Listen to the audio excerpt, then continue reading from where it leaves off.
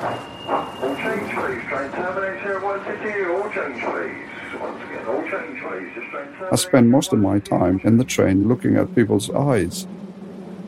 People do give me weird looks. Why is he looking at me? Because I'm looking at their eyelids, their iris colours and so on.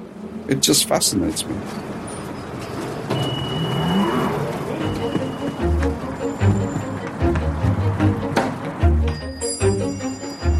I'm Kanti Fitania. I make artificial eyes for patients. I give them heaps of confidence by saying, listen, you lost one eye, but that's nothing. We can make the other eye very similar, healthy, shiny, correct iris diameter, correct pigments, correct blood vessels, everything.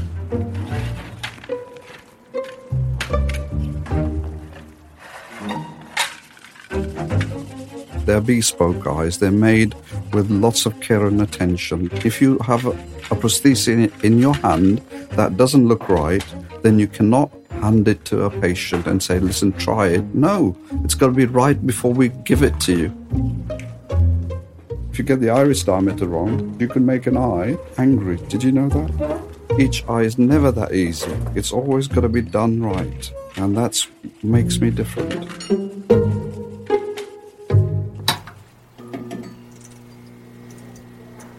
When I was 23, 24, I trained as an optician. I used to work with eye doctors in eye hospitals, and there was always some patients who had an unsightly eye. That made me intrigued, so I went to a few people who gave me some idea of what I need, like flask and clamps and chemicals and all that. So I learned how to use all the products. I went to train myself and hid away for a while. I found some little bits of chemicals, and from a little bit of powder I was able to make a shape. Wish I could remember where I put that shape. It was the first shape I made, and it looked like a bit of rubbish, but it was part of an eye. And from that shape I thought, I could do this even better than other people. Did you know what an oven is before you came here? An oven is a device for heating. Is it for cooking? What is it for? Cook. Is it for curing? The first day I met George, he came in his coat, and he came in like not on a punctual time or anything like that. There was no time limit. It was like, you know, like the tsunami. Suddenly he was in the practice. Didn't say a word to anybody. Didn't say, hi, I'm George. You know, just came in. You know what evaporation is relevant to cut paint, yeah? Okay. Picasso didn't paint it and then walked away. Picasso didn't use an oven. Or Van Gogh. This is more intricate than Van Gogh ever did. All right. My name is George Brown, and I'm an ocular prosthetics painter. I came to it through painting. Probably described as a very fine artist. Do lots of quite realist painting, very intricate, detailed stuff. I'm currently working out of my bedroom. For about a year, I was going into the shop to work, but it's a very small space, and we just get on top of each other. Remember the first day George started? I gave him 4 eyes. Guess what? I lost them. He says to me, Kanti, I can't find them anywhere. This is a... Do you remember? No, I don't remember this fictional day. I went there a few weeks later, and I said to the porter at Swiss Cottage... Oh, that was one incident about 2 years in, maybe, yeah. And the porter found the eyes. George had dropped down his pocket, and he said, I had some friends for a party. I can't find the eyes everywhere. I moved the furniture everywhere, Kanti. Probably easier for you to redo everything again. So one day I went there. He won't let me in that place with security. He hasn't given me what flat he lives in, anything. He's quite a cagey character. So we're going to find him. So I went to the porter. He says, I've got something here for you. Yeah, it's some eyes. I said, George, here you go. Yeah, you didn't let that one lie for a while. Yeah, see what I mean? I found them by the porter and I said, George, there they are. Okay? Kanti is unique as a boss and as a human, and a sort of we both have a weird sense of pride that's maybe unwarranted, which can make it quite challenging to work for him, but I think I'm quite challenging. George could answer the phone more often. He could be there more often. He won't answer. It always goes to voicemail. See, it goes on and on like this. Any time of the day, it's like this. Welcome to giffgaff's voicemail. It's like that all the time. Person calling can't take your call at the moment. Please leave your message. Is that after proved the to you tone. that he You may doesn't record answer your the call? message by pressing hash There you at go. any time. I think there's a mutual respect there for each other's thorniness. I answer my phone like every call, except if I haven't answered my phone, it's because I'm working on the eye. The phone will be ringing. I'm trying to get something done that's very specific. I'll call him right back. Oh, look at that on cue.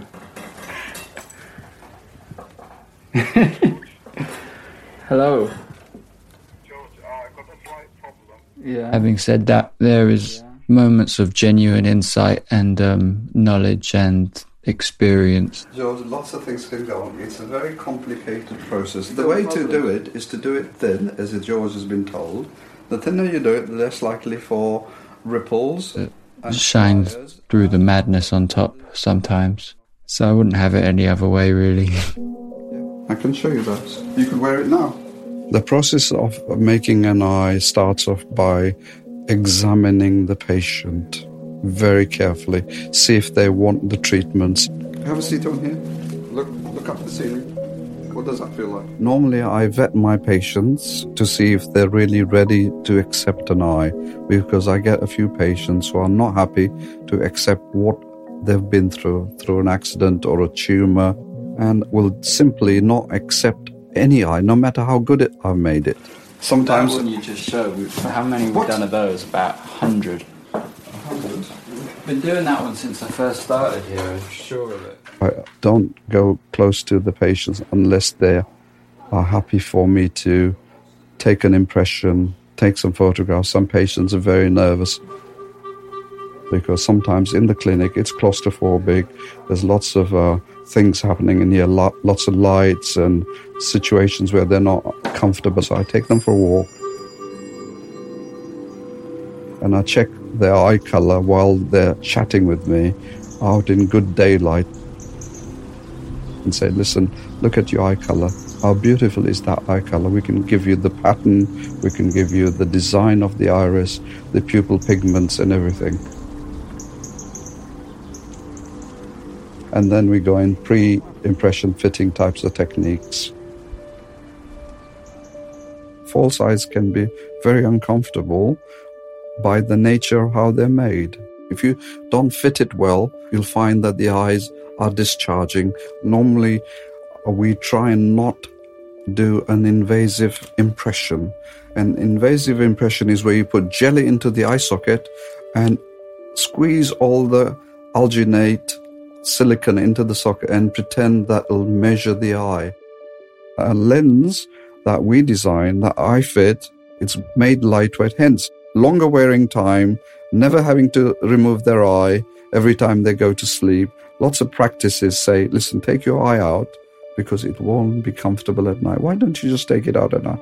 I always say, why should you?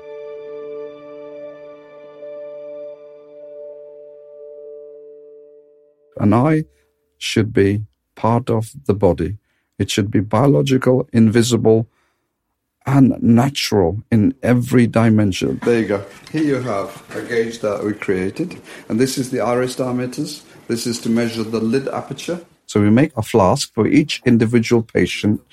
So it has to be under pressure at a certain temperature. It's called a Stellon flask. They don't make them anymore, so I had to have all my machinery made. I hope to get... And then we have to cure it and bake it and do lots of 4 or 5 treatments to it before we get the eye ready. I come into the process once Kanti's met the customer, and once he's made a shape based on the measurements, he'll bring me that and he'll bring me the photos, and based on those references I'll start painting the iris.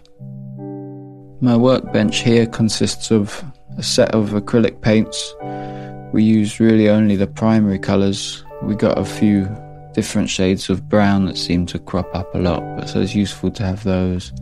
So I have a palette here, And then to the left of that, there's this bodged wooden construction. I inherited this from Canty.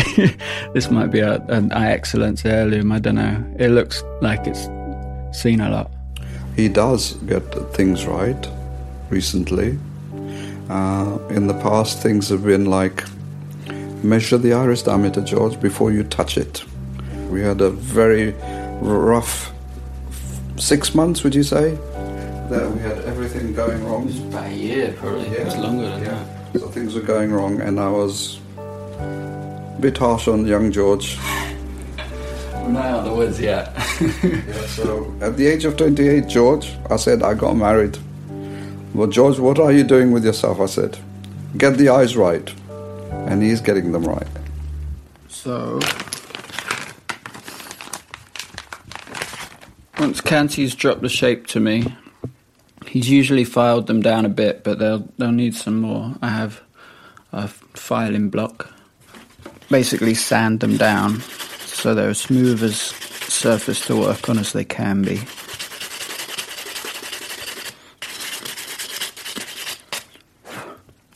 And then it's a bit trial and error. You got to attach it with wax onto the little swiveling thing. Once it's on, the first step is to measure. There's a button, a circular button in the middle of the shape, which shows you where the iris will sit in the eye. And that should be the right size, but you have to measure because it's never a given. And when you're measuring, you got to scale down everything by 0.5 millimeter, because once it's finished, once it's been glazed, everything gets magnified. So you're constantly working on a smaller scale than it will eventually look, which is why I've got these large magnifying goggles as well I have to wear the whole time. Well, how did the eye form, George? The human eye? Yes. I don't know. What are we all made up of, George? Millions and millions of cells. Yeah. And each cell is unique, and pigments are unique. In the fetus, the eye forms slowly, as you know, a bit like the retina's formed. It's like the onion ring. So it's a small onion ring, and the eye grows with time. And that's how you get the retina attached and the iris pigments attached. So all these things are in cells, so we're trying to replicate the cells.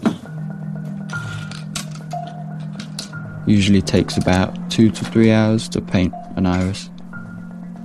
I'll start with the darkest colour. That'll be the first layer that goes on.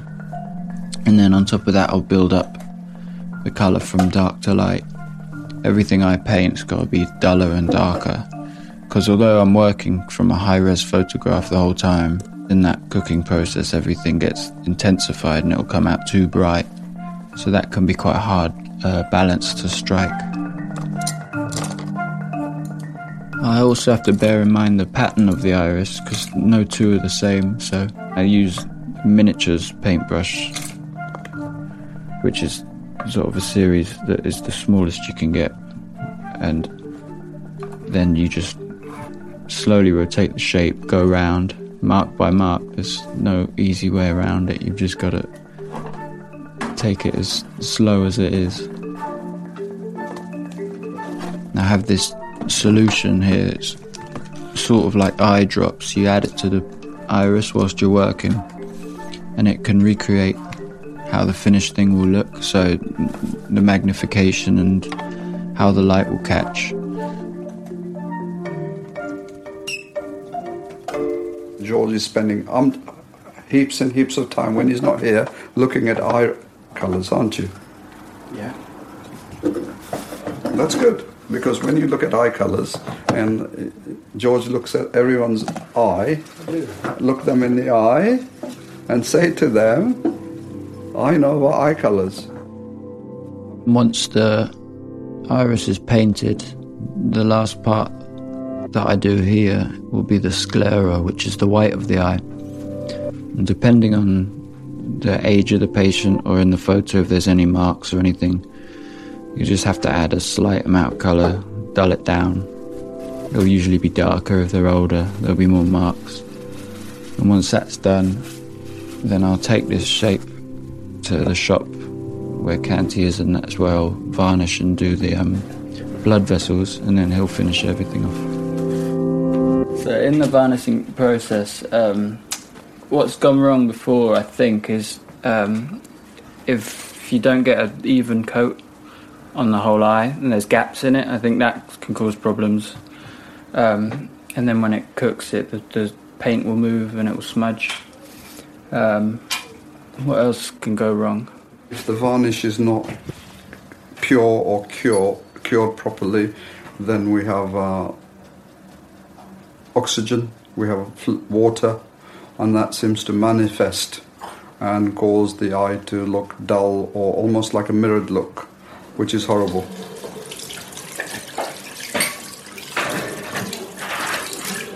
It could help if George cleaned the brushes thoroughly.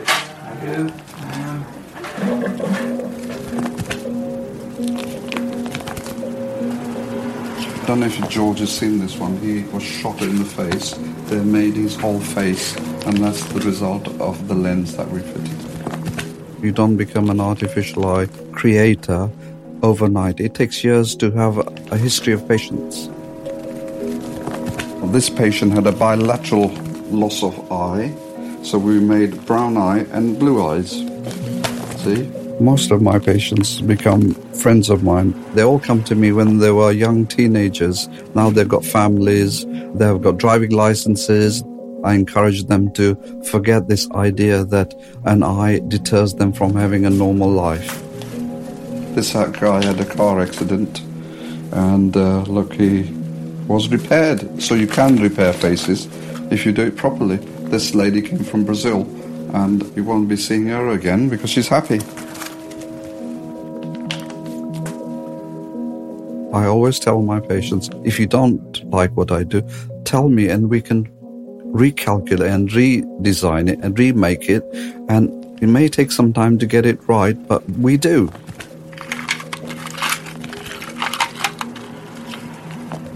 I had a patient today from Bulgaria who isn't very happy with his eye fitting, so I'm redesigning it, so I'm starting from scratch, and hopefully we can get him on the road to recovery.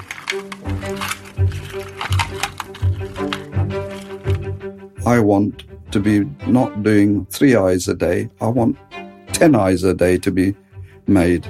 10 eyes a day times 5. The equation changes for George. The equation changes for me. We may have to hire more artists and so on and train them. I'd like George to take over the business, but he's got to understand only one thing, and he knows what he has to do, is to put in the hours. George is AWOL most of the time. I went home on Sunday, 8 o'clock, so I can give George some work on Monday morning. He said he was out. He was entertaining himself. Were you out entertaining yourself, George? Was Be actually, honest. yeah. Where were you? It was the football, wasn't it? No, I saw there was a fair. A fair? I wasn't at the fair. No, at the park near where you live. There's an open day type of thing. Okay, well, I wasn't there. I was out, though. I'll give you that. Hear people enjoying themselves. I thought they all looked like you, George. He hasn't been to Glastonbury this year, have you, George? You do always think I'm at Glastonbury for something. George always goes to Glastonbury. Can I go to Glastonbury? Well, no comment. That's where all the artists go, don't they? Artists. Yeah? I couldn't afford to go to Glastonbury and what you pay me. Disgust. Elton John put in the hours long time ago singing all these lovely songs. He didn't become a good singer overnight. He was spending hours doing things, and I spend hours doing things.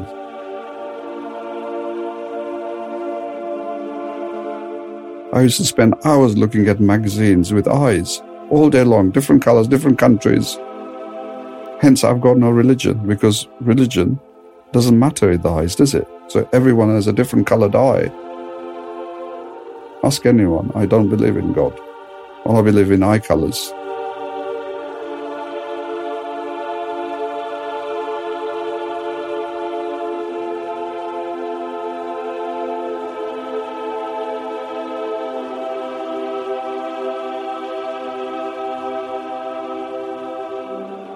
This episode of Fresh Eyes was brought to you by Selfridges broadcast channel Hot Air as part of their summer 2018 IC campaign, exploring different ways of seeing.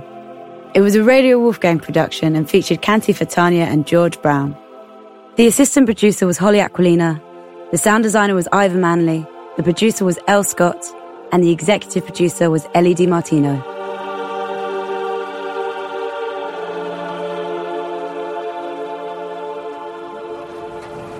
I'm closed. Don't you come in.